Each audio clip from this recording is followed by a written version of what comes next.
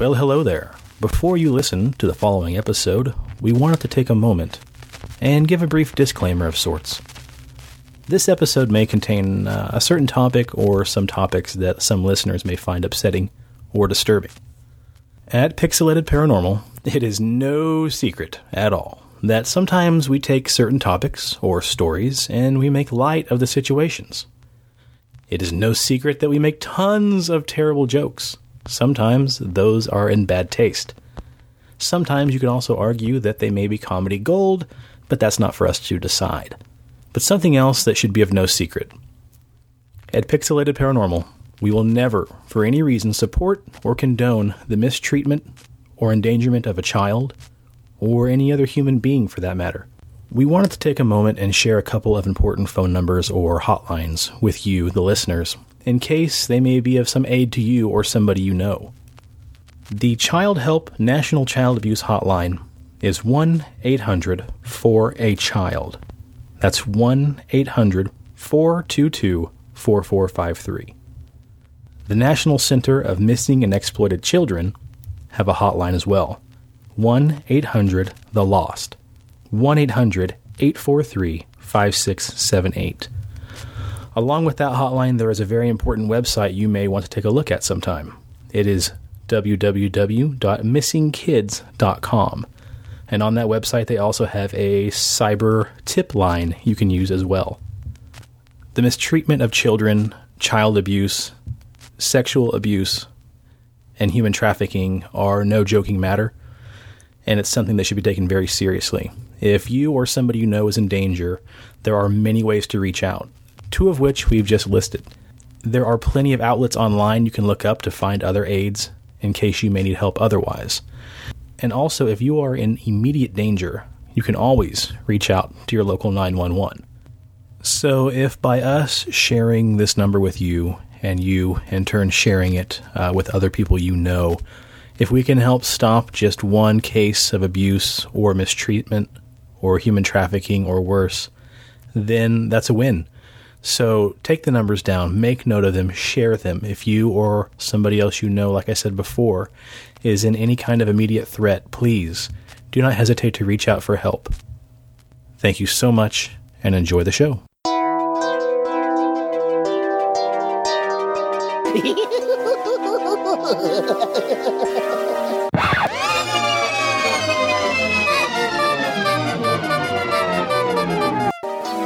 Coming at you from the 37th parallel on America's Haunted Highway, it's Pixelated Paranormal, your guide to the unusual and the strange.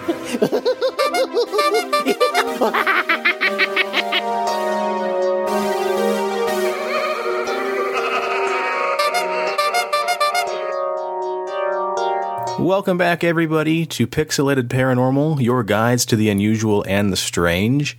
And tonight's episode is number 38. Man, I can't do the 37 in a row joke no more. That's already passed. Can't do anything with that anymore. 2 more and we're over the hill. Well, technically, Rob, you didn't do 37 shows in a row. That's not the joke, motherfucker. I missed it. Explain it to me. Dumb it down. Clerks. Oh, again? No. See? Falling on deaf ears. Yeah. She had to be there. It's a fantastic joke. Fuck you, Corey. Or fuck you, Corey. Yeah, Corey, you hear that? You fuck jerk. you too, Corey. Yeah, fuck you, Corey. Yeah, and the horse you rode in on, corn dog. Well, tonight's episode, we're just going to keep it pretty much on one central theme to celebrate, A, I just finished reading Stephen King's It for the first time, and B, the brand new movie comes out this Thursday. So technically, we're podcasting from the future. This will come out on Monday, the following day after opening weekend for the new It movie, so we don't know. That's why we're here, We don't know how good it was. It could totally suck. And yeah. I've got tickets for the 8 o'clock showing on Thursday, and I'm hoping that, when this show posts Monday, I'm not like, that stupid fragging piece of trash. That's why you were in such a big hurry to finally finish this book, because the movie was coming out.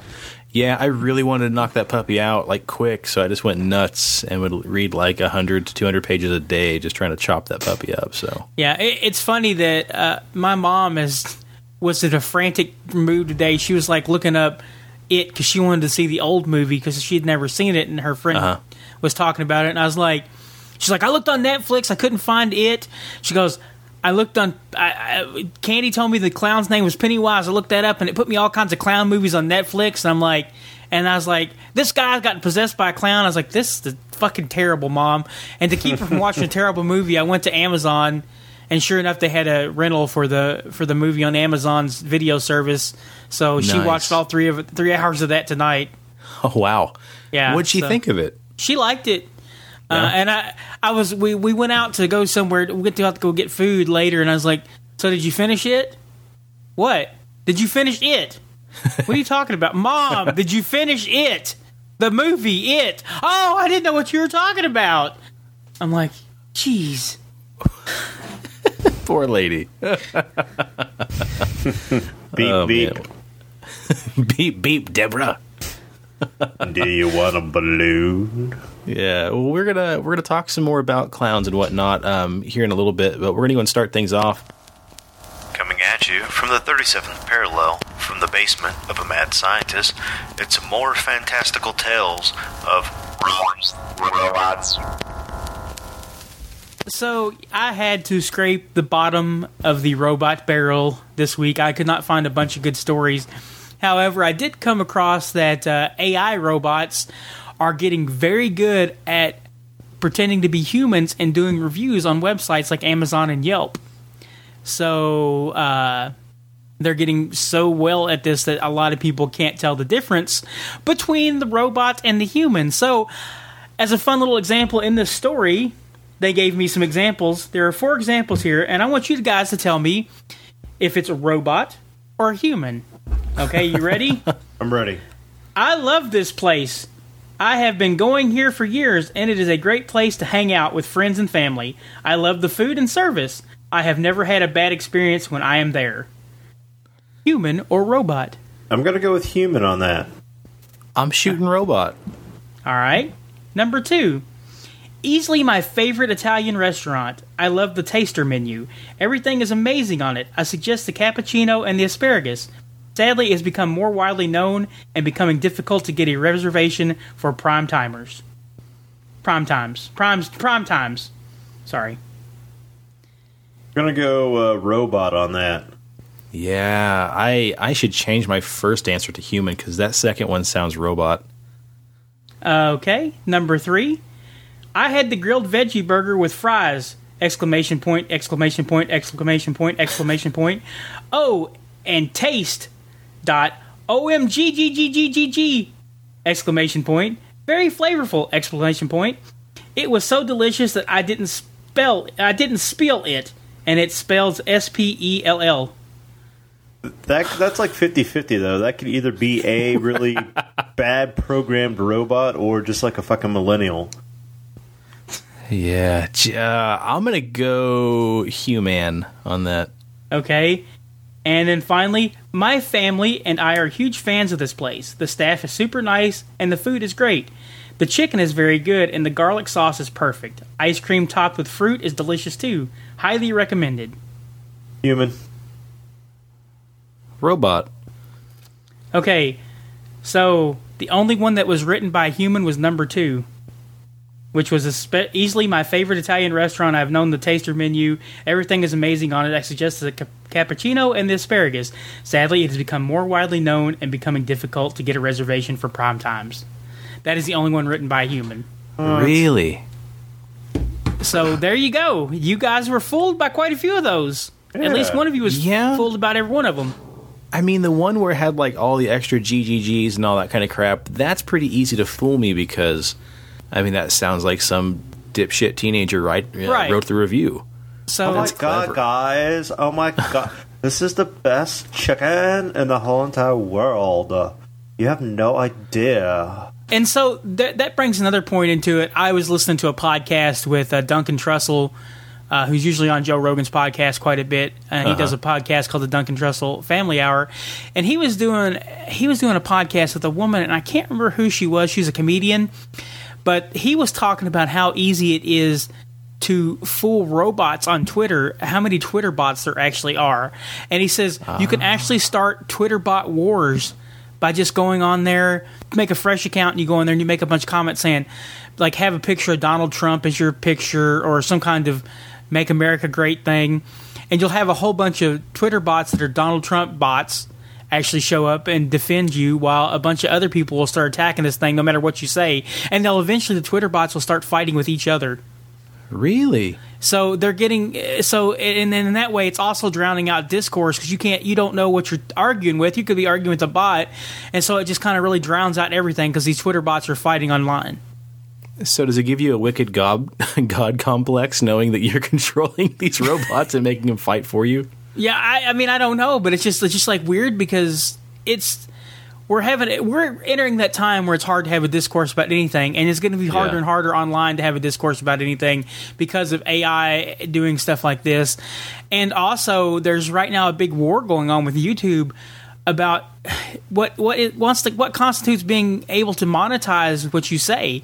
A lot of companies, or a lot of people that on YouTube can't even post their videos that made them famous and made them a lot of money anymore, because they get demonetized immediately if they have any cursing and stuff in it. People like Boogie2988, who did the big fat guy Francis, who always raged. Well, he made a ton of money off that, and people loved the video, and a lot of game companies would post on his ad because, he brought them money because people watch those videos, they get ads. Well, now almost anytime he posts any kind of Francis video, it's automatically demonetized. And there's also people that get into the whole gender-specific things and stuff like that, like Gad Saad. He's an environmental biologist, and like all his videos are being targeted for demonetization because he talks about how we're biologically different and stuff like that, and it goes against the gender policies on a lot of these YouTube and Google and stuff. So it's just really weird how these people are getting attacked by a lot of AI for what they're talking about, even if it's non-threatening. Huh. So that's weird, man.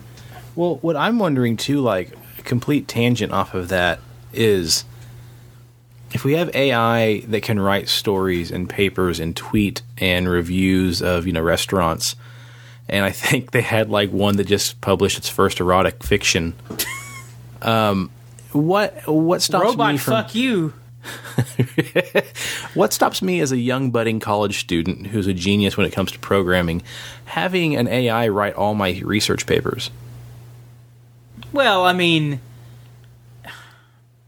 I don't know. I mean, that honestly, if you could do that, then you probably don't need the essay anyway, because you're obviously going to go somewhere in robotics or AI control it or programming. If you can have, it becomes a moot point at that point, I would think. Yeah. But then again, there's already these AI bots out there who says you just can't go to the one and say, hey, here's $5.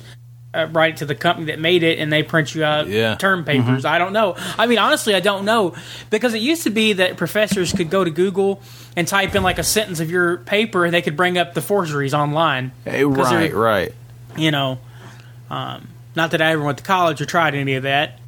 I never did go to college or try any of that, I promise. I had an environmental research, environmental studies class I took just for an elective and partially just a kick, And the teacher told us he's going to assign us a paper. You have the entire year to write it. Do not write it the night before it's due. I will know that you did it the night before it's due. I will fail you automatically. You have an entire semester. Do the damn paper. 10-page research paper on one topic that is threatening your local environment. So what did I do? Like most of my greatest work like most of my greatest work in college, it was done the night before it was due. And I wrote a 10-page research paper about the destruction of oil refineries on the environment. And I'm not putting down the oil refinery where I'm from. I'm just saying, we all know that causes some damage in the long run.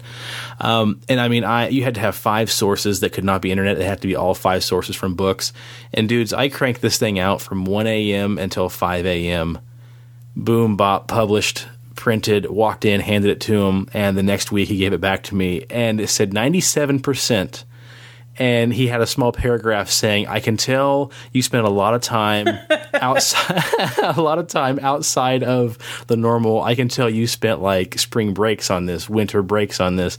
I can tell you're very passionate, and this is a very dear subject to your heart.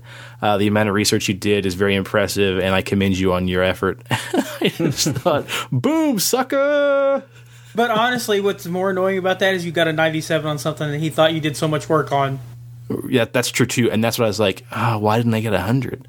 And I think it was just a couple points he made, and if I remember right, like a couple points, I may have like miscited a certain chemical or a certain whatever, I don't know. But yeah, it was pretty great, so just want to throw that in there, a little anecdote. Well, we have one more robotic story for you guys today. This one was thrown in at the last minute by none other than Big Steven from the Oh Indeed podcast. He tagged us on Facebook a little video about this really cool device. It's spelled Moaie. I don't know if that's going to be pronounced Maui or Maui or something to that effect, but it looks like a small box that goes on the inside of an aquarium. And it's the size of like a small cell phone or a small like digital hard drive, and this little thing is docked in the corner of your actual aquarium, and it's remote controllable, or it can run on its own, kind of like a little Roomba, and you can control it with your cell phone. It's got a camera on it, and you can look at all the aquatic life in your aquarium. It's really pretty sweet, but it also acts as an ultrasonic cleaner. It uses ultrasonic waves to figure out what parts of your glass of your aquarium are dirty, and it goes through and polishes those up. And it's really freaking cool, and I thought it's pretty fantastic. But what's the best part of this is Steven's comment. He tags all three of us and our show on Facebook on, what is this called? Now This Future's Facebook page, and it says, we're all here saying the same thing, ... And what is that one thing we're all thinking about? Can you fuck this robot? Oh, okay. I get it now. I get it. It's fantastic. Rob's going to be able to get his dick wet on that one. Right. Pun intended. So hats off to you, Big Steve, because yes, that is the burning question. It's like, 10 years ago they had that video series and that website called Will It Blend? Our new website's going to be, Can I F This Robot? Oh man. So yeah, thanks Steve. You bring up We ought to cut that part out because I want to make that website. We don't want to give that idea out too soon. We don't want it's probably already So we're out here with there. Robert Wood today. Hi. So we're here with the Curry robot. It's a robot on tracks that walks around your apartment, takes pictures of everything. So we got the question, Rob, can you fuck it? Well, I don't know, guys. Let me take a look at this. I have a feeling the list of things you were successful with would be a lot larger than the list that you were not successful with. I might have a little trouble with the AI Yelp writing bot. Oh, good stuff. Well, let's go ahead and get into the thick of it here. I'm going to jump into a little bit of news that I've got in the theme of today's show. And the first one is apparently all throughout Sydney, Australia, there was a rash of red balloons showing up tied to tons of different storm drains. And most people had no idea what the hell it was for. And you guys probably guessed it. It is a little bit of a marketing campaign for the new movie, Stephen King's It. And so, the balloons started popping up on various storm grates and storm drains throughout Sydney. And finally, somebody went public and said, hey, dipshits, this is all just advertised for the new movie. So I thought that was pretty fantastic. And we've talked about this before, but the next thing I want to bring up in the news is real-life clowns are again pissed off at Stephen King. I wonder why. So we've talked about that as well. Don't blame Stephen King because there's tons of other people that pissed in the soup before him for you guys. It's not just Stephen King's It. It's not just Pennywise that screwed over the public image of clowns, but there's been tons of stuff. Killer clowns from outer space. John Wayne Gacy. Yeah. Just to name a couple. Every other child molester clown out there. Yeah. So we're approaching the release of the new It remake, and the clown hype has become getting thick again. And so with that, the World Clown Association has put itself in the press again, condemning all horror movie clowns for giving them a bad name. In a letter written by organization spokeswoman Sparky the Clown, who's a firefighter, she even tries to say that Jason Voorhees didn't ruin hockey for kids or something like that. And she says here, we understand that some people enjoy the horror genre of entertainment, but we find that many people are confronted by images of horror characters impersonating clowns and are startled by them, which is obviously the goal of the horror characters. In my opinion, these horror characters should not be clowns. Even the character in the movie It should be understood to be a fantasy character, not a true clown. Please understand, just because someone wears a Halloween mask, don't make it a clown. The horror movie character Jason wears a hockey goalie mask. But would people mistake it for actually being a real hockey player? We disavow any relationship with horror movies. I don't. Why would you compare Jason Voorhees to hockey? Right, but that's the only thing he does. Hockey. He's not on a rink or riding skates or carrying a hockey stick at all. Yeah, he doesn't fucking like chop somebody's head off with a hockey stick. Well, that's exactly the point they're making. You know, Pennywise doesn't go around to children's parties and stuff. He kills people, and clowns don't really kill people. Right. Yeah, That's kind good of point. So, The World Clown Association has been pissed off at tons of people, and recently Stephen King sent out a tweet back in April saying, "The clowns are pissed at me. Sorry, most are great, but kids have always been scared of clowns. Don't kill the messengers for the message." Which is a good point. You know, it's not just him. It's not just Pennywise. And that makes you wonder, too, like, is the WCA pissed off at the Insane Clown Posse as well? Oh. I mean, I would assume. I mean, I would be just because they're the Insane Clown Posse.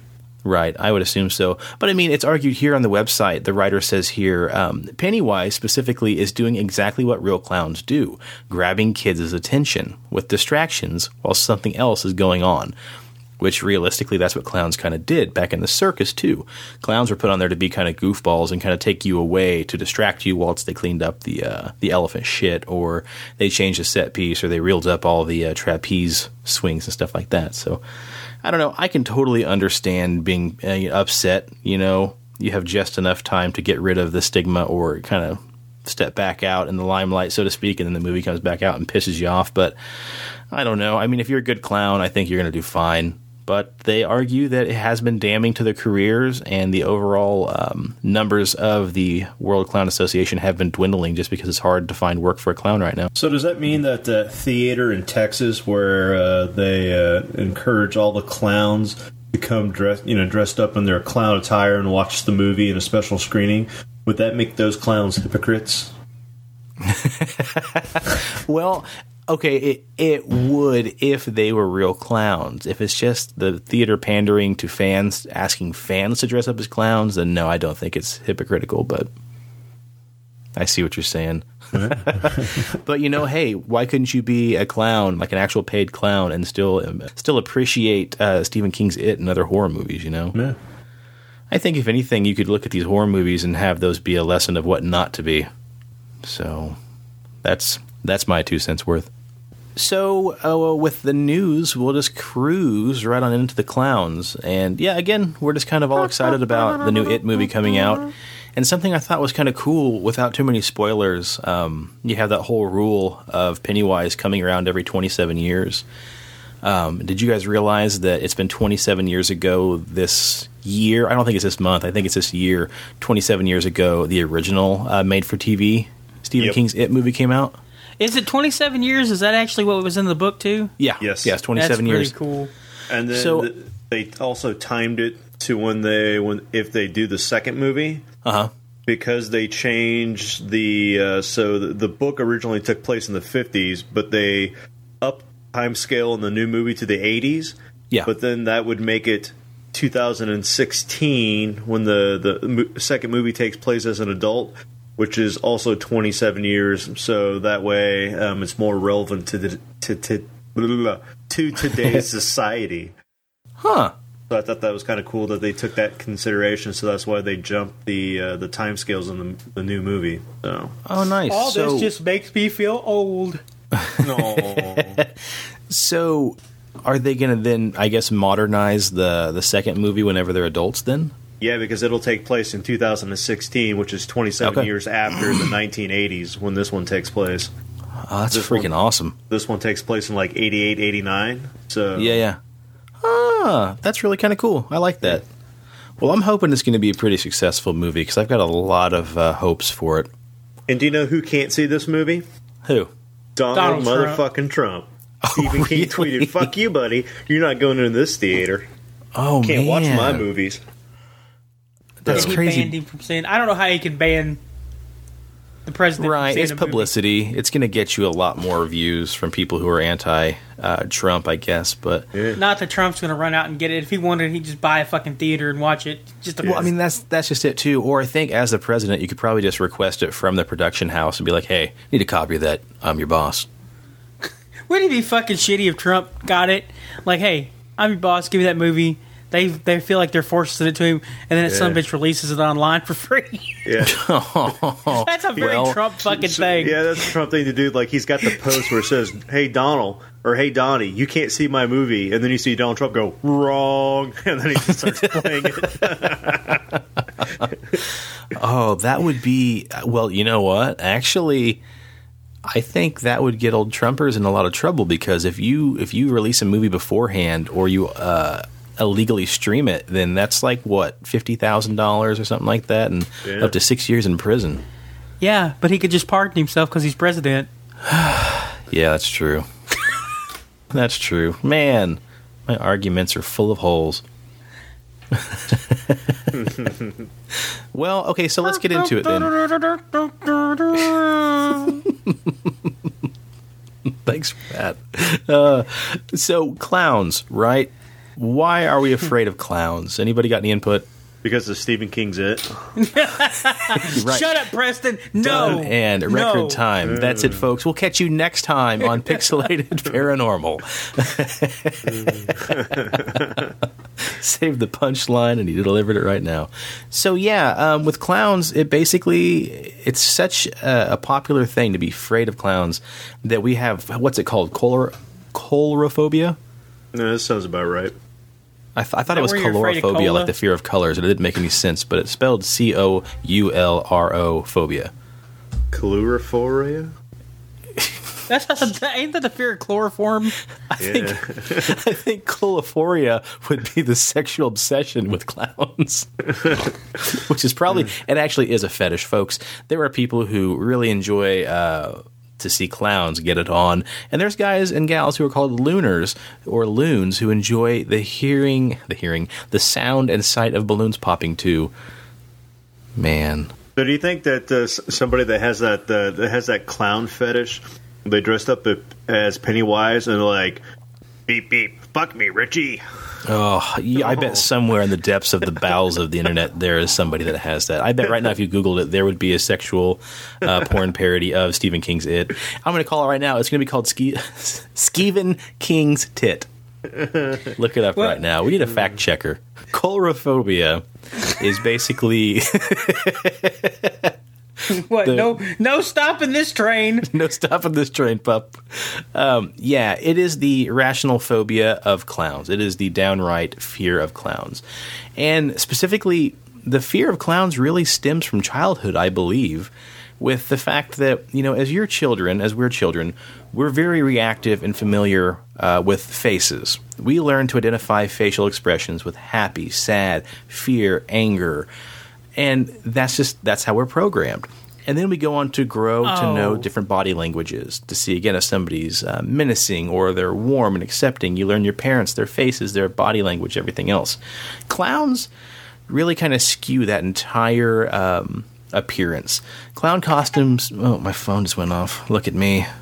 World's most professional podcast. So clown costumes tend to exaggerate the facial features and body parts of clowns, such as the hands and the feet and the nose and the mouths. And this kind of insinuates a sense of fear in people because we know a face to be two eyes, a nose, and mouth. Everything's proportionate. When you start skewing that shit and making the eyes more accentuated with big black circles or white circles, big red nose, beep beep, big smile, everything else, you're really starting to throw everything for a huge loop. And as a child especially, you're used to seeing that normal face, those normal body parts. When you start throwing in clowns at kids, it's kind of like, what the hell's going on? Like, last time I knew your mouth wasn't that big, and eyeballs weren't that big, and your nose shouldn't be bulbous and red, and everything else. And why the hell do you have giant orange hair? So this really starts to kind of become a deformed, monstrous mess to children, and that shit just sticks with you and it haunts you for a really long time. And if you want to get super into it, we can get really psychological and talk about the uncanny valley. And this kind of goes to like the robot stuff we talk about. The uncanny valley basically is referencing when human replicas or human-esque forms are made to replicate or appear as a human, something's always not quite right. So maybe the eyes are too big, the skin is too shiny, or something's not quite, spot on. Anytime you see this, it starts to elicit feelings of eeriness and revulsion. So as a child, if they see a clown walking towards them with his hands out saying, "Come here, little guy, I got some candy for you," and you get closer and realize, it's like a dirty old hobo, it really kind of throws everything into a skew because you're not used to that. People aren't supposed to look that way. So when you have that kind of stuff mixed with other frightening images from pop culture, it hits you as a kid and it goes straight into the adult life. So basically that's where the phobia comes from. Hits you as a child and that shit just rides you like Seabiscuit until God knows when. But what's weird about clowns, too, not just the appearance, but also their behavior. It's really transgressive, antisocial. So we know, also growing up as children, right and wrong. You don't pull down pants of your friends. You don't put thumbtacks in teachers' chairs. You don't run around hiding things and being mischievous. That's exactly what clowns do. They exhibit such odd behavior. They're portrayed as pranksters and tricksters. They run amok, causing all sorts of chaos and dismay. All this kind of crap that, we're told not to do. So now you're kind of like, what the hell? These little guys running around causing all sorts of problems, riding in tiny cars and hitting people with mallets. We're not supposed to do that. So, that really ensues another layer of fear onto people. Because when you see a clown in public and you're walking around and you think about everything you saw as a kid at the circus, the first thing you think of as a teenager is like, oh God, there's a clown. I don't want him to pull my pants down. Oh crap, that's being so embarrassing. So it just starts building on layers upon layers, and the fear grows and grows and grows. And so even though it's, it's not normal and you shouldn't be scared of them, you see clowns as an adult and you still crap your pants and run away screaming. So that's a little bit about why clowns are so scary. Did anybody ever have any clown stories from when they were little? So when I was like 3 or 4, when I was born, my grandmother had made like a baby blanket for me that was hand stitched, and it was a giant clown. And it wasn't very like scary looking, but so when I got to 3 or 4, my mom wanted to decorate my room. And she found, like, these old Victorian-looking clown dolls that were, like, in a series, like, with the porcelain faces. Yeah. And they were posed really weird. And they put them up on a shelf in my bedroom. And, like, those clown dolls, like, even before I ever watched the miniseries back in the early 90s of Stephen King's It, those fucking clown dolls are what made it worse for me. Because I always associated Pennywise with those little clown dolls, because when I was a little kid, it always looked like they were watching me all the time because of the way that they painted the eyes and the facial expressions. That when you elongated eyes, yeah. Yeah, when you would walk around the room, those dolls' eyes would like look back and forth, and I always got creeped out. Really, Preston? Because I had those same exact kind of dolls, and the eyes never followed me. Oh, whatever, Rob. beep, Robbie. I did actually have. I remember clown dolls being popular when I was a child. Yeah. My parents I think they just sold some like old blown glass clown dolls they brought over from England, I think. They just now sold them. And it's funny because I didn't look up. I should have got a number. The amount of people who hate clowns. My mom showed Shayla the clown dolls and the clown statues. And she's like, yeah, do you think anybody would want these? And my wife goes, hell no, throw them in the trash, break them. Those things are creepy. That's a pretty quick response right there. Right. You didn't even think about it. You're like, fuck no, kill them. Because I'm like, I don't know. They're from England. They're probably worth a pretty penny to the right collector. Yeah, maybe we should list those. And Shayla goes, no, break the damn things. Hawk them in the trash. So I had this one instance that gave me, I'm not afraid of clowns now, but I've got this one instance that really just scared the shit out of me when I was a kid. In the house that I grew up in, my parents, when we first bought it, my parents had a bedroom in the back of the house, and then there's another room just in front of that, which was my brother and I's bedroom, and the doorway off of that went into the living room. So basically, to get to my parents' bedroom, you had to walk through our bedroom to get back to theirs. And so it wasn't uncommon for my mom and dad and I, and maybe my brother, to sit there and watch Unsolved Mysteries at night. And my mom I think it was my mom or my grandma, had made like a 2.5, 3 foot tall stuffed clown doll. and it used to creep me out for the same reasons, man. Big eyeballs, rosy red cheeks, giant nose, frilly, hair, just always creep me out. And for some reason, they always set it on top the shelving unit that was just right inside the bedroom. So you had to walk by the shelving unit to walk out of the bedroom into the living room. And it would always sit up there, and I swear at night I'd see it like climb down real slow, just like the Poltergeist movie, and the lightning's, crashing, or a car drives by and it's closer to me and closer and closer. I used to be so freaking afraid of that damn clown doll. One time, my parents were watching Unsolved Mysteries. I'm already just a little bit creeped out because I'm probably too young to really be watching it. And I went in the bedroom, and I forgot to turn the light on. I freaked out. I turned around to run back out of the bedroom, and I think the vibrations of my heavy feet caused the clown doll to fall off the shelf. But as I'm running by, all I know in my head is the clown jumped off the shelf, landed on top of me. I fell and screamed bloody murder. It terrified the shit out of me. Yeah, exactly. Because in my head, the damn thing jumped off. I watched it jump off the shelf as I'm running towards it, and it just lunges at me. And yeah, it scared the crap out of my parents. And I was just like, get it away, get it away, get it away. And I don't know whatever happened to it, but I could never. I could probably see it now, and I'd probably get, some convulsions and fall down in a fetal position. I almost said fecal position. Well, it might have been a fecal position before you were done with it. That's true. That is very true. Rob, did you ever have any instances where clowns just scared the crap out of you? Nope, never really bothered me. I thought it was weird when I dated a girl who's scared of clowns. I never really was scared of them. I just thought they were stupid. You remember in 8th grade, I went to go hunt the clowns down. Remember? That's true. I wasn't afraid of no fucking clowns. All right. You were Street Justice Rob back in those days. That's right. 8th grade, buddy. 13 years old.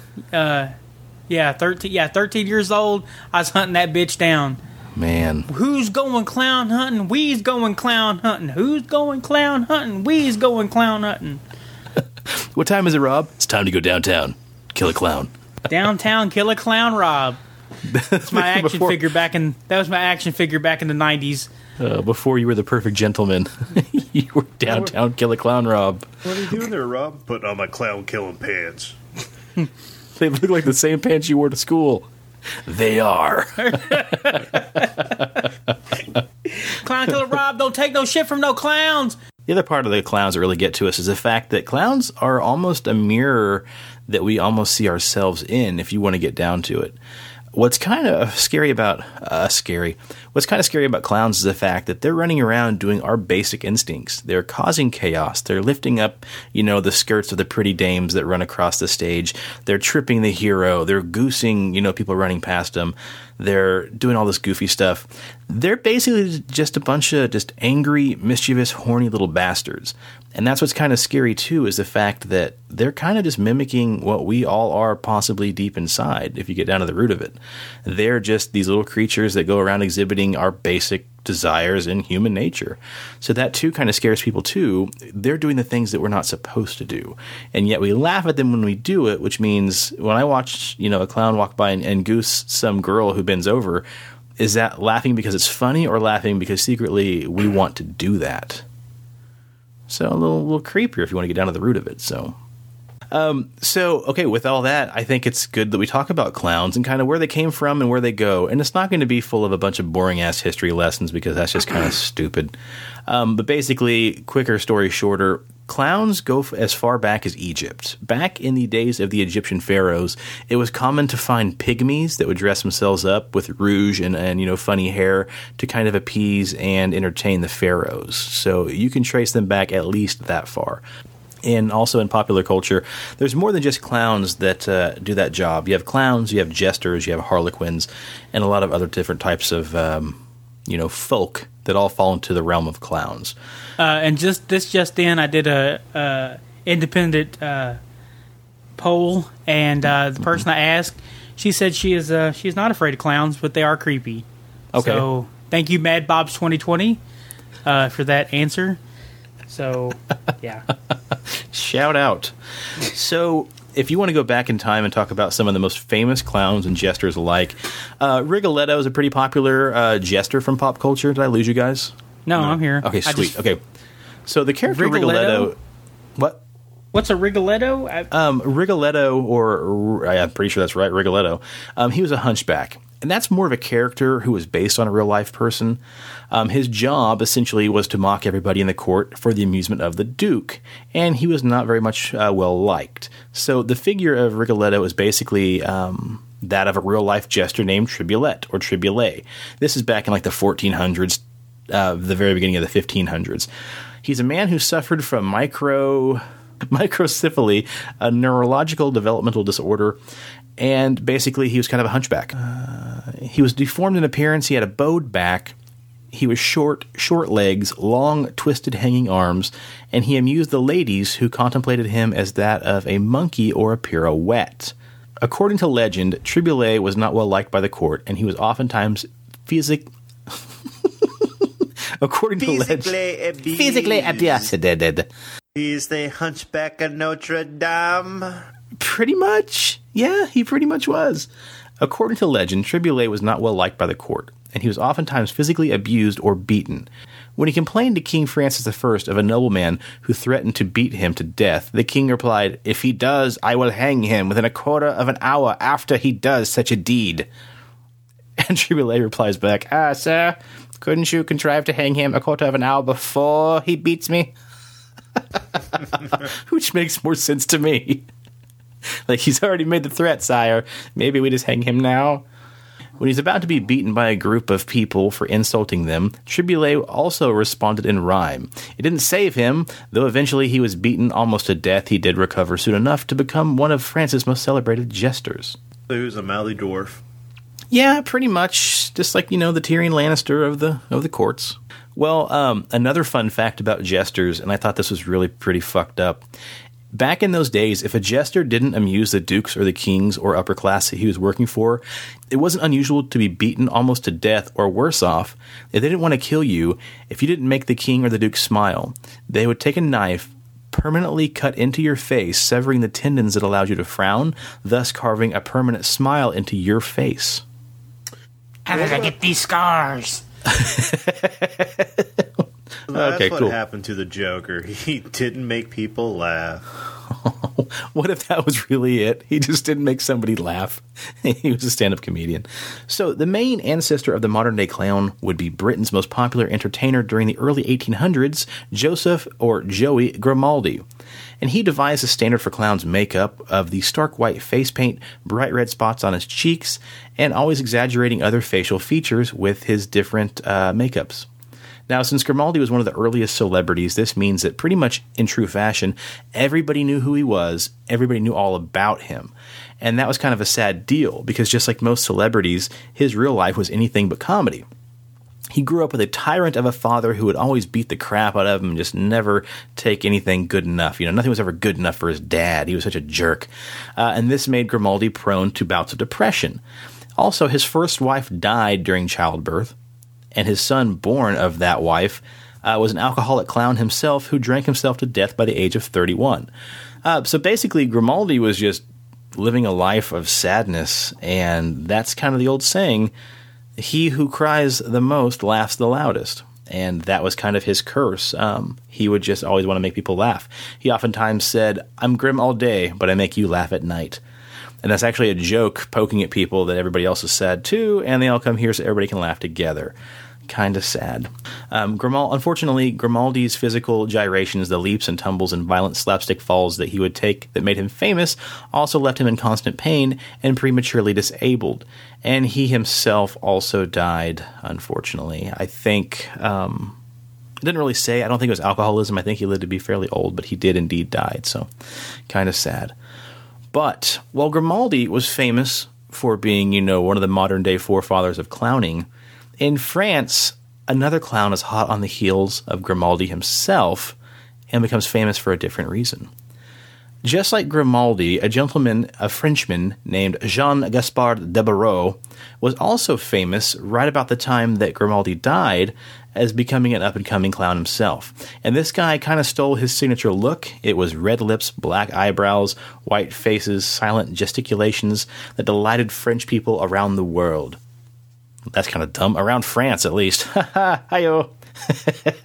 Debarreau was well known around the streets of France for being quite the performer. He would do tons of shows. Everybody knew him, in makeup and out of makeup both. Everybody loved Devereaux. He was such a great, great clown or mime in those days. But the problem was, one day he dressed up as a lesser-known character, went out, did a couple public shows, and was riddled with boos and hisses because it just wasn't quite as funny as his normal routine. So this kind of put a chip on his shoulder, and he quickly retired that act. A couple years later, in 1838, Devereaux was walking through the public scene, and a small boy came up out of a clearing and just started taunting him for his shitty performances years earlier. "Ah, you suck, you stupid clown. Remember that one time you made a bad joke? You suck." And what happened after that, folks? Well, Devereaux hit the kid with a cane and fucking killed the guy. That's this right. This is why you should become a haggler. Don't go to comedy shows and haggle. Yeah. So while Grimaldi became famous for being one of the forefathers of clowning, Mr. Jean-Gaspard Devereaux became famous for being the first recorded clown to kill a guy. Which begs the question, folks, can clowns really get away with murder? Pixelated Paranormal presents Death by Clowns.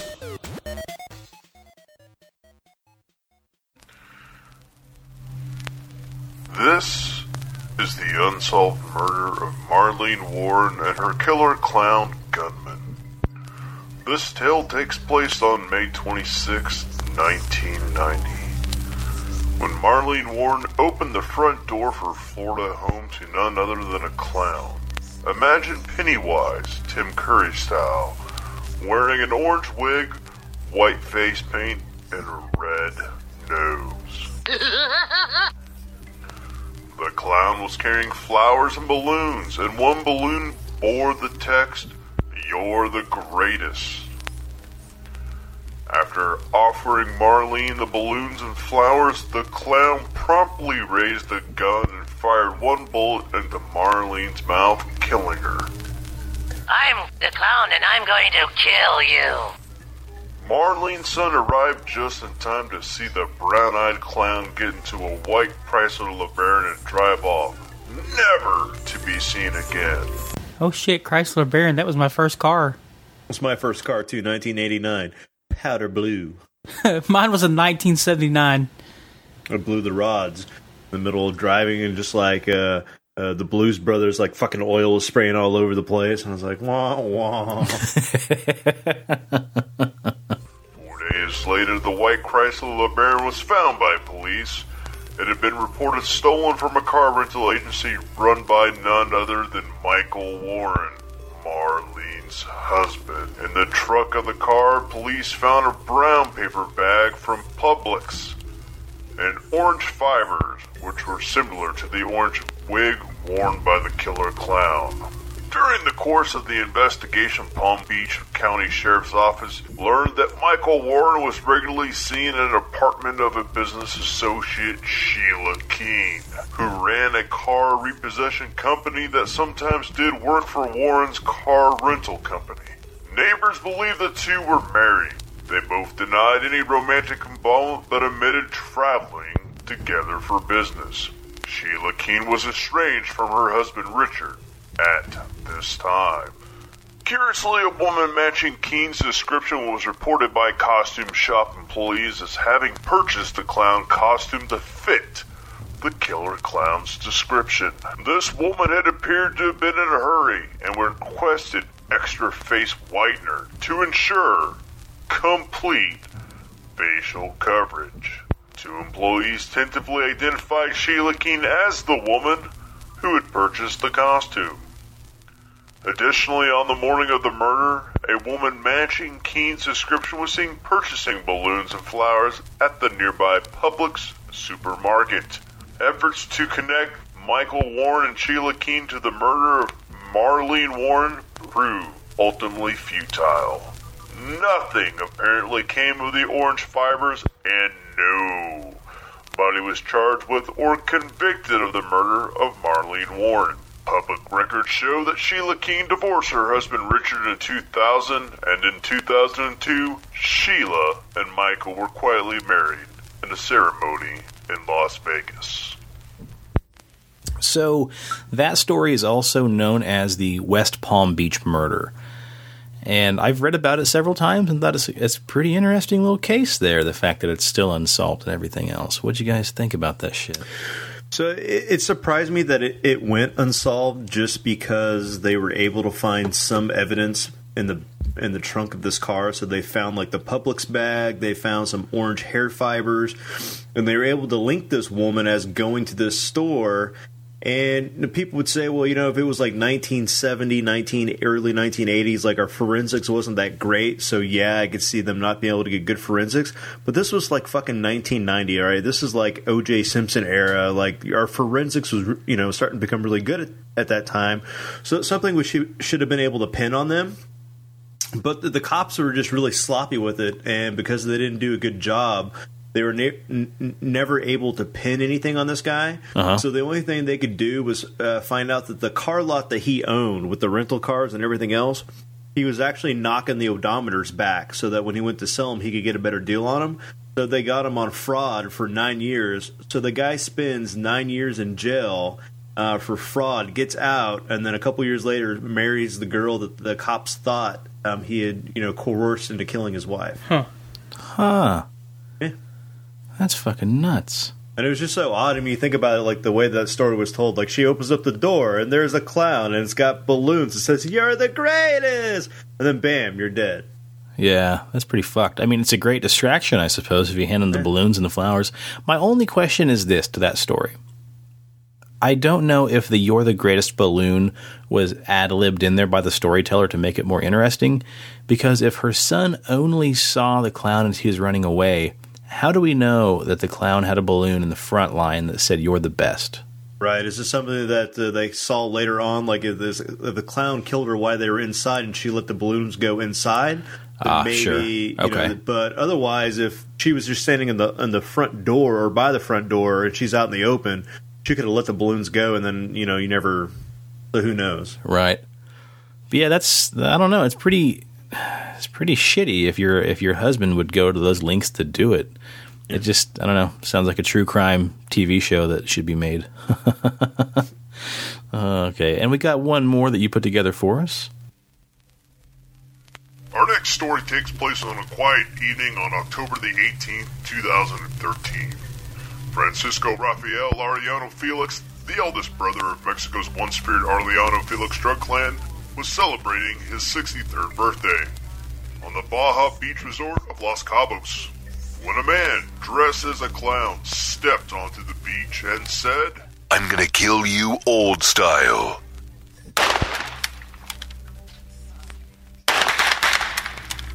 The gunman shot and killed Felix before fleeing the scene. And Rob, basically, this one is a story of Francisco Felix, who was a Mexican drug lord, and he's the leader of a cartel, and his life's in constant danger. He's a really bad dude. And finally, an assassin dressed as a clown approaches him during one of his birthday celebrations and fucking just wastes him. Oh, God. Yeah, they're on the beach, you know, they got the, you know, drinks in the hand, Cuban cigars, and all of a sudden a clown walks on a beach and like opens up fire and just fucking pumps him full of lead. Dead. Right. I don't know. That's clever, too. I mean, if you got to get close to somebody and you're going to do it mob style, why not dress up shit, as a it's clown? a birthday party. Somebody brought the clown. And once he got the machine gun, dun-dun-dun-dun-dun, we're all dead. All right.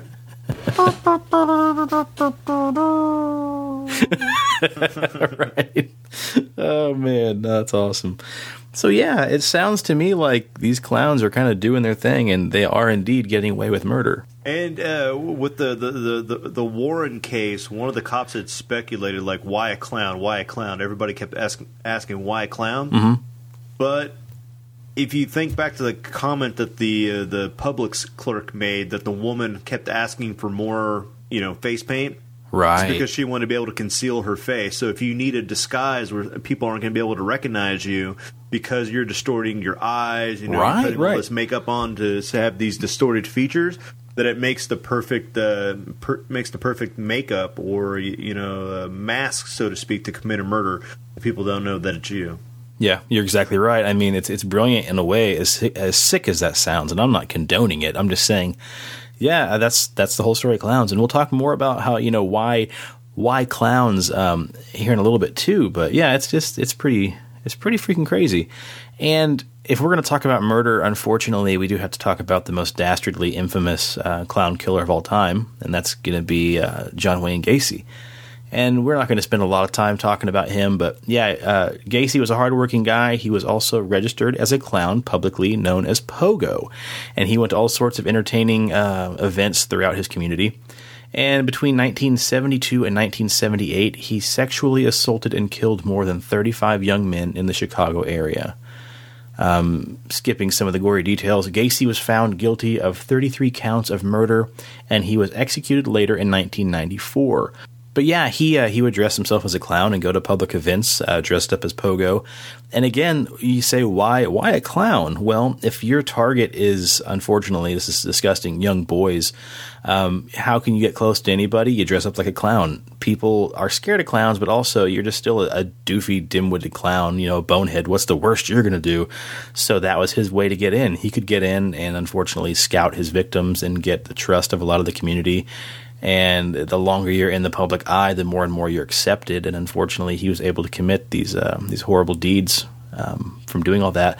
But what's weird to me is I don't know what the actual application process is to be a professional clown.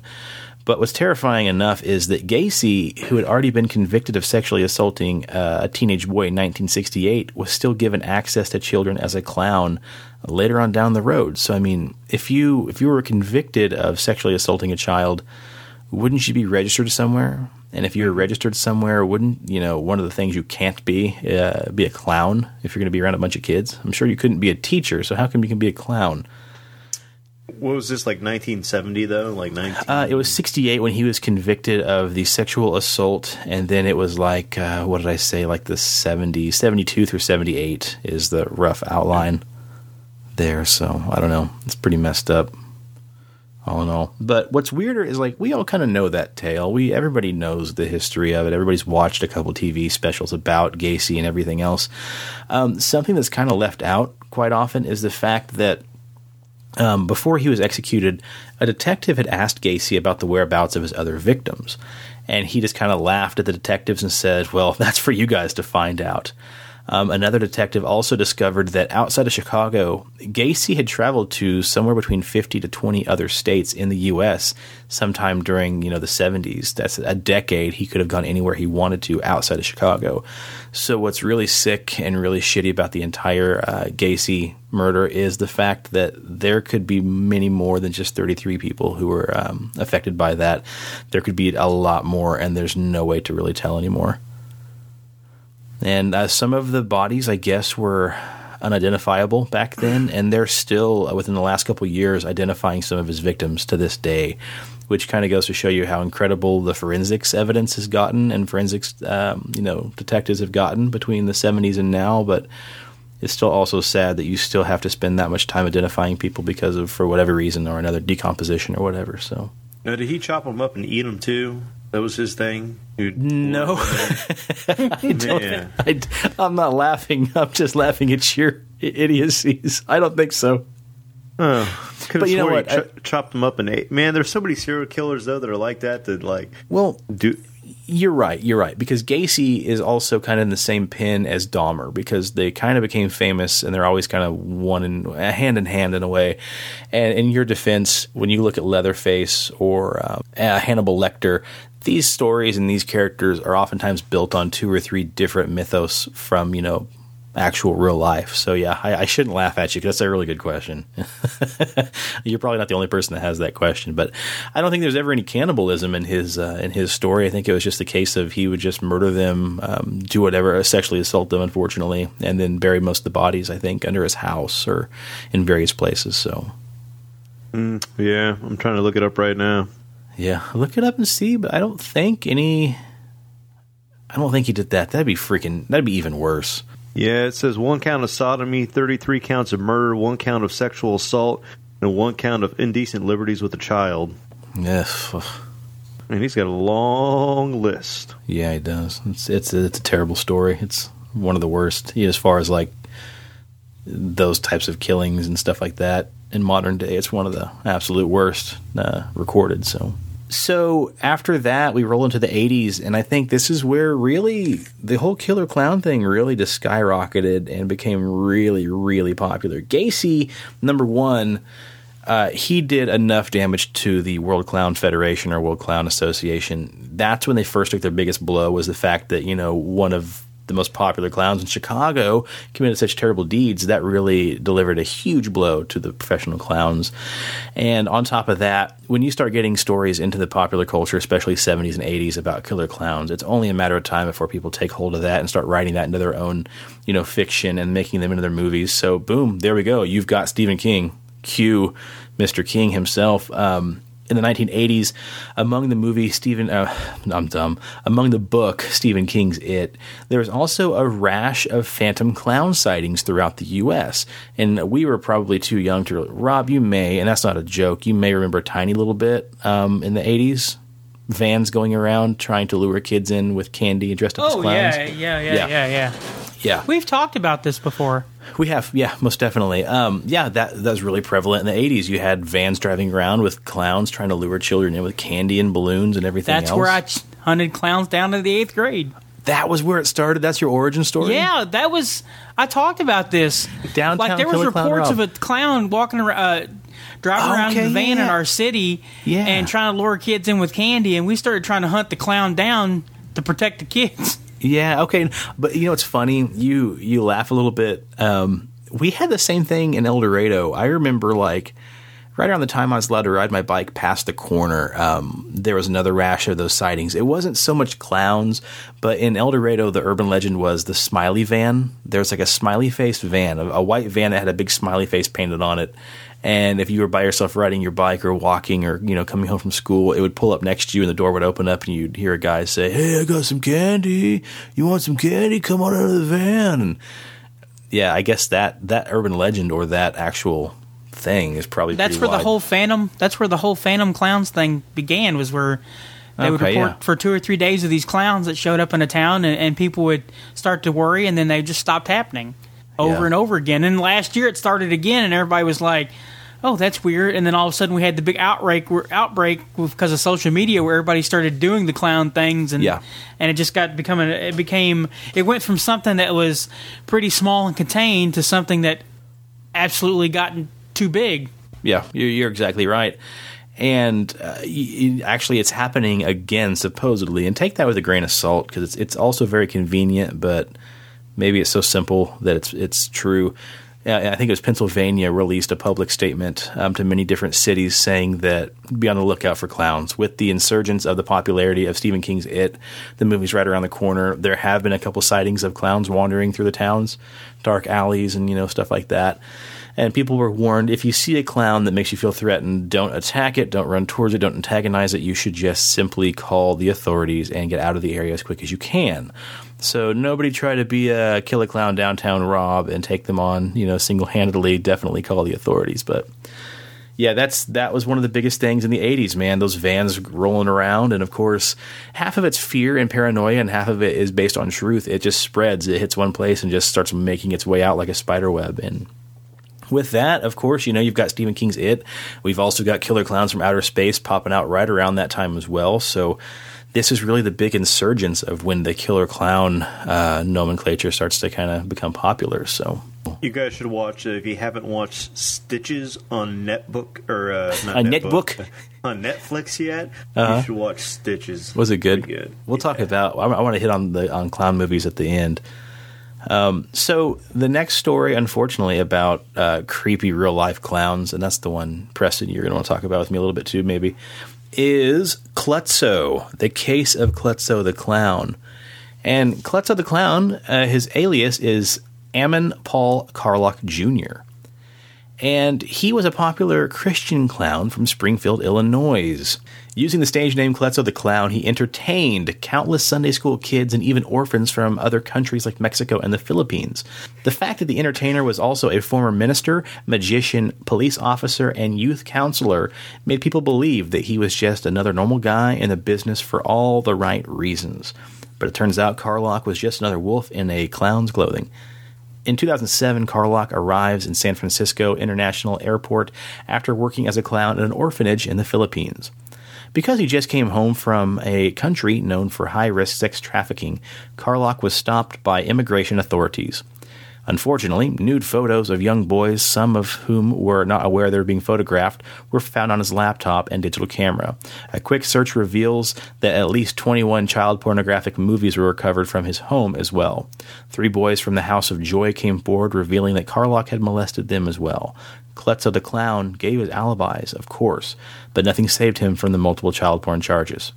Federal agents found more than 60 images of naked boys on his laptop and camera, according to court documents filed by his attorney. Carlock was allowed to return to Springfield, Illinois, where federal agents served a search warrant at his home September 28, 2007. Now, here's where things get tricky. While agents were finding evidence of child porn at his house, Carlock grew lethargic and was rushed to St. John's Hospital. He was unresponsive on arrival, and he committed himself to the hospital's psychiatric unit the next day. He already had a history of mental and physical problems. Back in 2004, Carlock had been diagnosed with depression and hospitalized after becoming suicidal. He was diagnosed with diabetes long before that and needed insulin daily. Shortly after the search of his home, he displayed a cutting behavioral and suicidal thoughts and concerns that his wife would divorce him, according to court documents. Marital fears became reality 5 days after the search of his home when Carlock's wife filed for divorce. Carlock broke a wooden spoon off and swallowed it in an attempt to kill himself. 4 days later, he was taken from the hospital to jail. He arrived at Sangamon County Jail in stable medical condition and psychiatric health, indicating that his conditions were manageable, attorneys for Carlock's estate wrote in court documents. That soon changed as well. When Kletzo arrived at jail, the staff didn't check his blood sugar, nor did he promptly receive his prescribed medication that first day. According to the plaintiffs, papers from the hospital including a list of medication as well as a notice that Carlock had been diagnosed with depression and was at risk of suicide were not found. And now I know why those clown dolls always watched me when I was a little boy. Oh, that's terrible. Dr. Joseph Maurer of Springfield said that he checked the list of prescription medications, and he had a prescription for Klonopin, a drug used to treat anxiety, and it was discontinued, and a prescription for Buspar, also known for anti-anxiety drugs, were reduced while in jail. The health staff also cut off a prescription for fast-acting form of insulin, although the jail was supposed to provide other forms of insulin and regularly check Carlock's blood sugars. Carlock was also prescribed lithium, a psychotic drug for his mental issues. On October 17th, 8 days after becoming an inmate, Carlock appears before the U.S. mitigation and says he feels fine other than some small stomach pains. Shortly after that, Carlock died 1 month later while incarcerated. From that fucking wooden spoon that he ate. I think it was a plastic spoon, but yeah, probably the same thing. So yeah, that's it's sad when anybody loses a life, but that's, I don't know, kind of took a different turn there towards the end of that story. But yeah, again, classic case of why a clown? Well, as a clown, you can get really close to anybody, unfortunately. So especially Filipino boys. Aww. Aww. So, yeah, it's unfortunate that kind of stuff happens. But, yeah, so people ask, why are we afraid of clowns? And that's a pretty good reason why. A, they're super creepy to look at. And B, unfortunately, there are real-life clowns who do some pretty shitty, dastardly deeds. So, there you have it. And we came across some other stories and some other urban legends and whatnot about clowns that we didn't think were too pertinent to include in the story as we're telling now. So, we're going to throw some production on top of those and include those stories later because some of them are just fun to listen to because of how creepy they are. But you guys got any parting thoughts about clowns, really? Nope. Yeah, there you go. I do have an update from a story from last episode, though. Okay, so everybody remembers the girl that was missing for a month in the woods and lived off of berries and mud water. Yeah. She was with the 2 dudes that were supposed to be robbing that campsite, right? Yep. Well, here's the funny thing. The sheriff come out and said he thinks he knows what happened. The girl was on meth. He thinks he thinks that her and the 2 guys were on meth at the time, and when they realized what was going on, she jumped from the van and was lost in the woods and didn't have any clue how to get out of the woods, being high on meth and not knowing what direction to go. Also, even funnier to the story, that the two guys that she was with, they were so high that they thought they had murdered her. They thought they had murdered her, and so they even got to the point where they were blaming each other for it in jail and swearing, telling the police that they killed this woman out in the woods. The police could never find her. So all in all, they were so high they thought they killed her, and so when she showed up, they were relieved because they thought they had murdered this poor girl. And also, the funniest thing about the story, though, is originally when she was found and everybody was sympathetic to her plight, she was known as she was studying radiology at the university there in Alabama, wherever she was going. And then the updated story about the meth, suddenly the Hooters waitress, Lisa Theris, I'm like, oh, so apparently once you start smoking meth, they go, instead of going with the prestigious radiology tech studies, you're now the Hooters waitress. Yeah. So I think that's pretty shitty. Yeah, that is kind of shitty to describe them in that manner. But so this whole thing we were thinking was a great missing 411 story is just some girl that was hopped out of her skull on meth, huh? Yeah. I mean, but still imagine 28 days out into the freaking backwoods of Alabama. Right. So yeah, I mean, meth or no meth, you're going to be pretty screwed up after about the first 3 days. That's pretty methed up.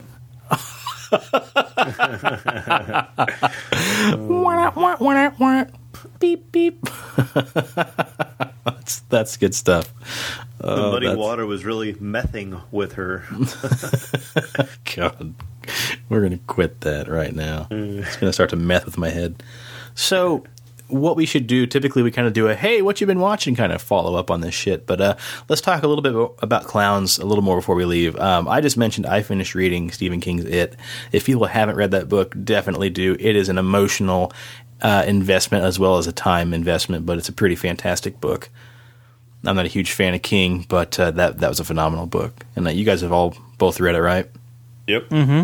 There we go. So, what are there any other clown movies or anything you can think of that people should watch as far as like clowns go in popular culture, horror especially? Spawn. You should go watch Spawn and John Leguizamo's Fat Clown. Yeah. You're exactly right. Clowns have been in a lot of pop culture. What was his name? Do you remember what was that creature's name? Nope. I don't either. Yeah, shit, I can't remember either, but yeah. He was the main villain, though. Yeah, his main villain, his human form was just a fat, gross clown. And also, hell, Batman. I mean, everybody knows one of the top five villains of all time is the Joker, and he's basically playing off the mythos of a clown as well. And we mentioned earlier about jesters having their faces, cut open and I almost said manipulated. Mutilated. That might be the reason why the old Joker has that permanent smile. But Stephen King's It, that's getting ready to roll out. We mentioned Killer Clowns from Outer Space. What about Poltergeist? Was it Poltergeist 1 or Poltergeist 2 that had that creepy clown doll in it? 1, I think. Was it 1? That's what I thought. Yeah. I was pretty sure it was 1. But yeah, that movie, one of the most famous scenes of all time is that fucking clown. When I looked up like top 10 clowns from horror movies, the clown doll from Poltergeist was on that list. So, pretty awesome. You mentioned one on Netflix that you watched, right, Preston? Yeah, Stitches. Was it worth it? So it's worth it. It's really funny. Classic, British comedy about a clown who dies while performing at a kid's birthday party. And he comes back like 16 years later or whatever it is, 13 years later, and exact his revenge on all these little bastards. So that's fantastic. The other one that I was waiting for so long, and Stitches came out right about the same time as this movie, was Eli Roth's movie called Clown.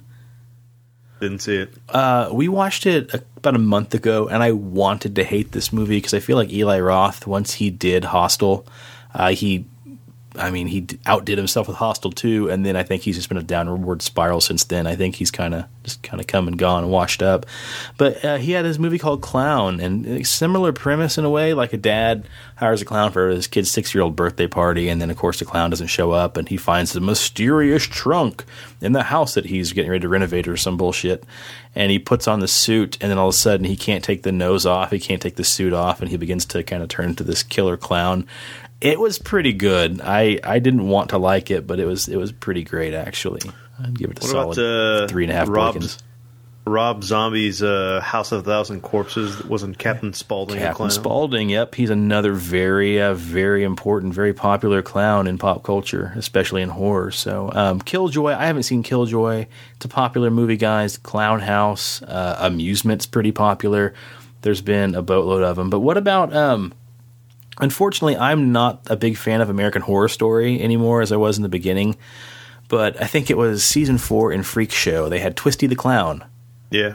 And as far as, like, if you separate the shitty storyline from all those shows, Twisty the Clown is a pretty great character. And a fun fact for you, he shows up again. The actor portraying him was John Carroll Lynch. He shows back up, I think, in the Hotel season, portraying John Wayne Gacy. A little fun fact for you there, so... Wah, wah. Yeah, there we are. So, all right. Well, with that being said, check out those scary clown movies, guys. It's Halloween time, so definitely do yourself a favor and check It is not out. Halloween time. It is September. Right. And for the rest of you that agree with me, shut the hell up, Rob. It's Halloween time. It's time for horror Halloween movies. time doesn't start till the fall. It is still summer. Trick. Whatever.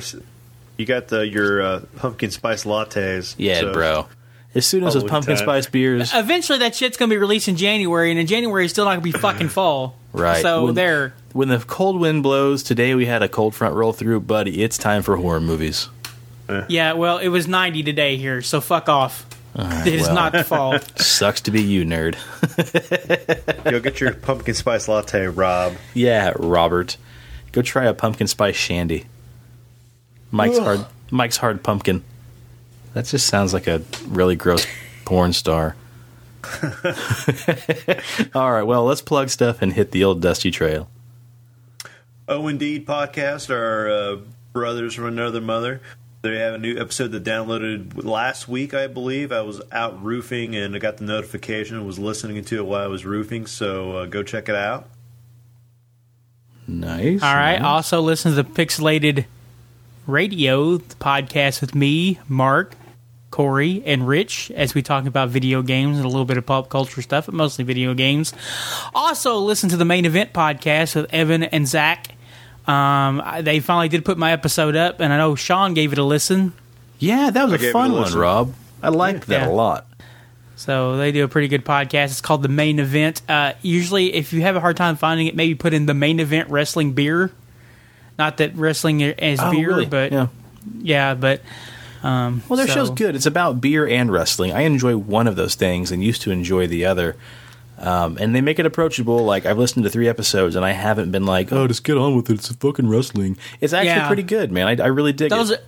They're really nice dudes, and you know, I like how they do their show, and it kept me talking. I mean, they did most of that show we did was about me and the paranormal stuff, and not Right. anything about the disgusting shandy beer we had. Pixelated or the Eternal will shandy. take over. Yep. Yeah. So And, Disney porn. Yeah, he had a little bit of Also- Disney porn in there. Sports Car Unleashed with Rich, his sports car podcast, Yeah. and that's always a good one. I've yet to If listen you've- to, but I bet you anything, it's not bad. yeah, I all. bet it's a really good podcast too if you like cars. Yeah, if you're and into that kind of also Mark's podcast by himself, Pixelated Sausage Cast, which is no good at all because Aw. he sucks. Aw. You take And that back. I'll tell him to his face. I ain't afraid of him. Ooh, that sounds like a challenge. It's all right. If you like anime and if you like to hear him talk about video games, because he sure as fuck don't do it on our podcast because he talks about it on his own podcast.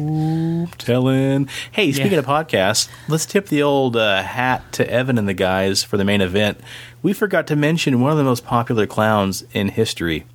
Who is it, Rob? Doink the Clown Doink the Clown. Boy, howdy. Yeah, for you guys. and Dink.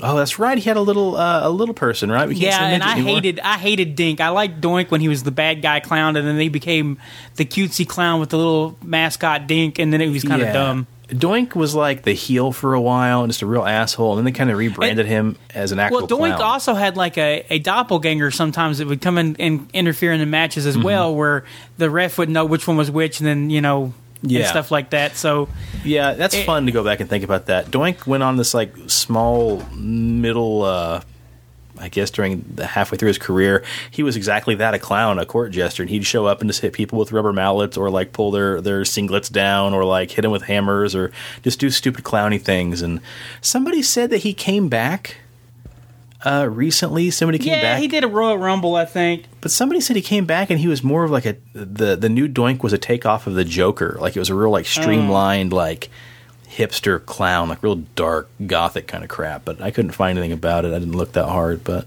the original Doink the Clown was Matt Osborne. Yeah, and I can't remember who he was. I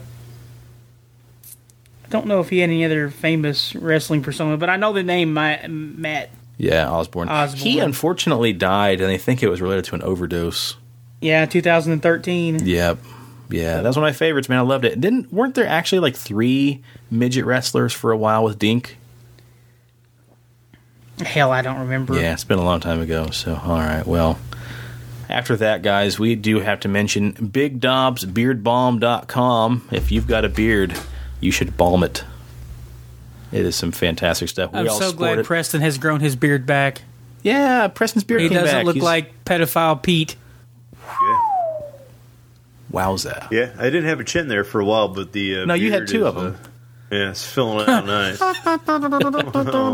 That's why you don't shave the beard when you grow it back. You don't realize that they just multiply underneath there. So, I'm just kidding, baby. Just kidding. You still I'm afraid to shave mine off anymore because I'm like, I will see all those chins.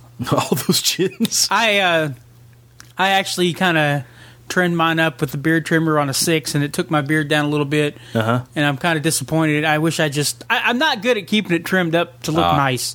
Yeah. It fluffs out too much. You'll learn eventually. You know what?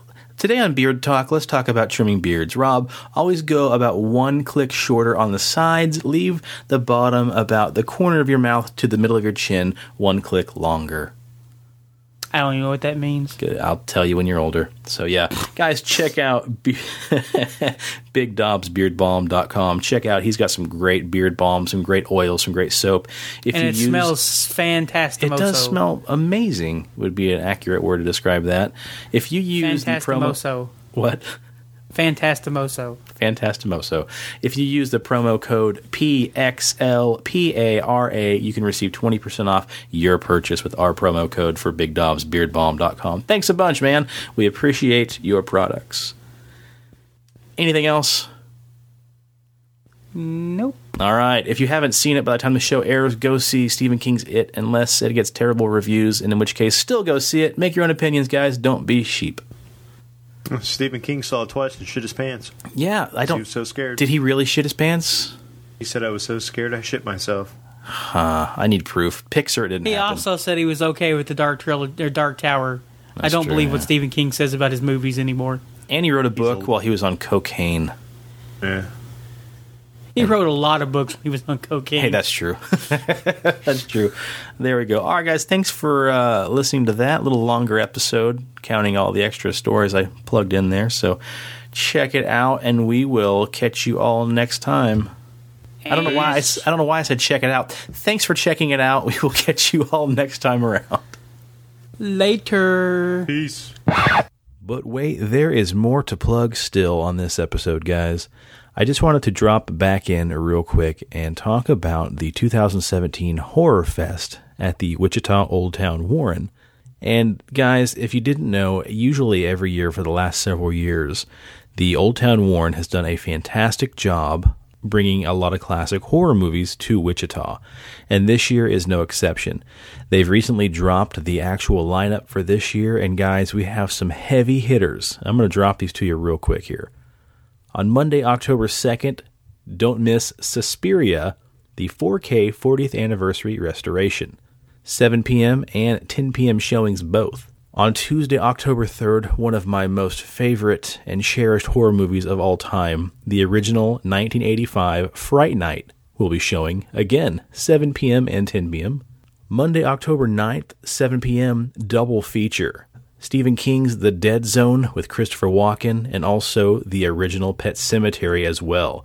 This one is a double feature. It starts at 7 p.m. for the low, low price of $10.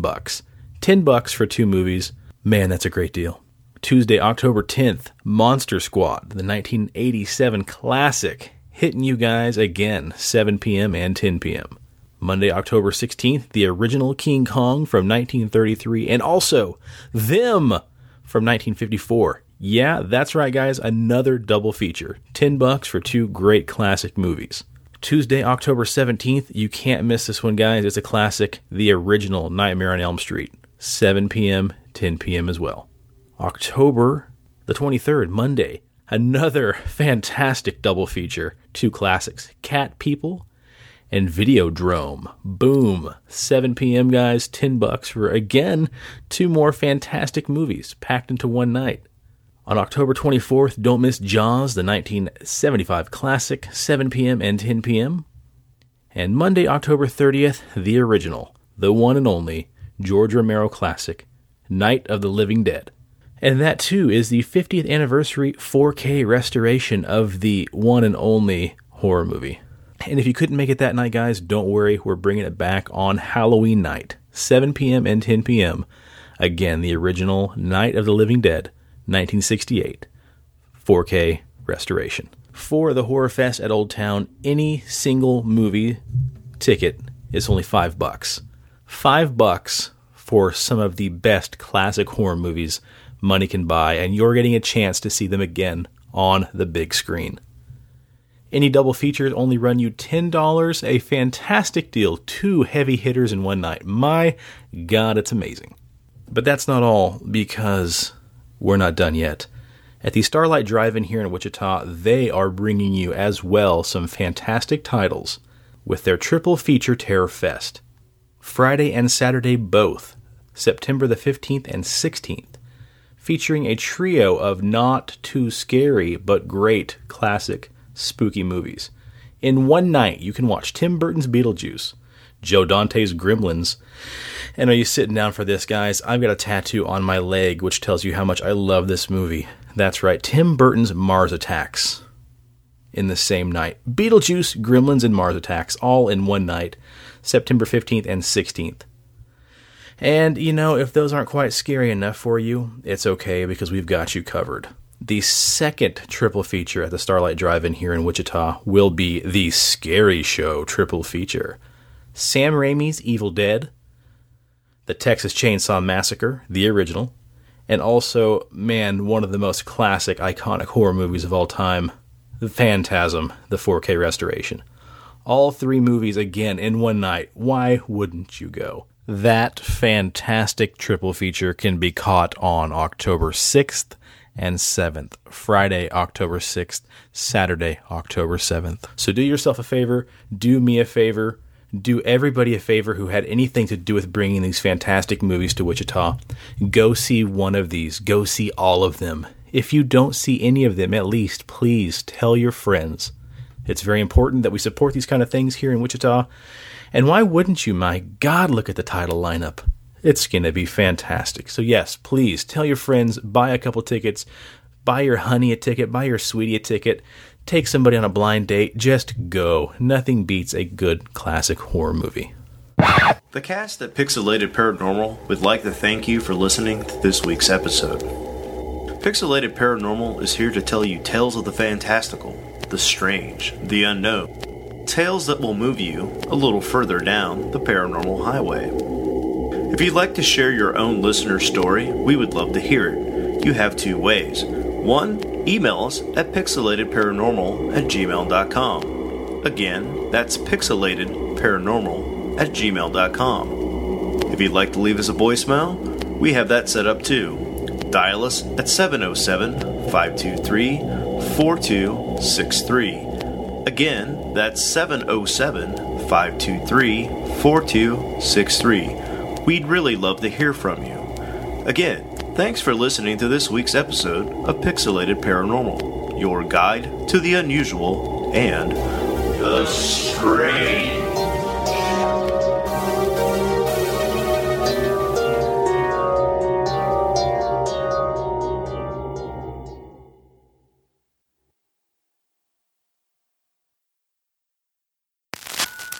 the early 1900s, Czechoslovakian clown by the name of Frederick Zozoby moved to Liverpool. He tragically committed suicide, but his ghost remained behind to haunt unsuspecting families. In December 2002, 13-year-old Thomas and his younger brother Aaron were awakened late in the evening in their bunk beds by what seemed to be echoing laughter. They soon opened their eyes to see a hair-raising apparition standing in the doorway. Dressed in a one-piece maroon suit, the ghostly clown held one hand upon his belly, the other pointing in the children's direction. While the terrified children looked on, the ghost of Zozoby taunted them, laughing hysterically and pointing all the while. His face, however, was what was most bizarre. A long crooked nose, hollow eye sockets like that of a skull, and heavy white makeup made the clown completely unrecognizable. Flesh seemed to drip and peel off of his face, all while he laughed at the terrified children. After the parents came in, the clown disappeared, and they reported smelling the sweet, sickly aroma that accompanies someone who has been freshly embalmed. It was a dark, stormy evening in California when a wealthy family hired a young girl to babysit their children. They gave her free reign of the house, but requested she watch TV in the far room, as not to wake the children. She did as she was asked, but became gradually more and more freaked out by the life-size clown doll in the corner of the room. Hours went by, and the vacant gaze of the clown doll became too much to bear. She called the kid's mother, asking if she could watch TV in another room, explaining that their giant clown doll was scaring her. The mother gasped, screamed, then shuddered. "Get the kids out of the house! We don't own a life-size clown doll!" I'm gonna need a shoebox full of blow to get through this trek.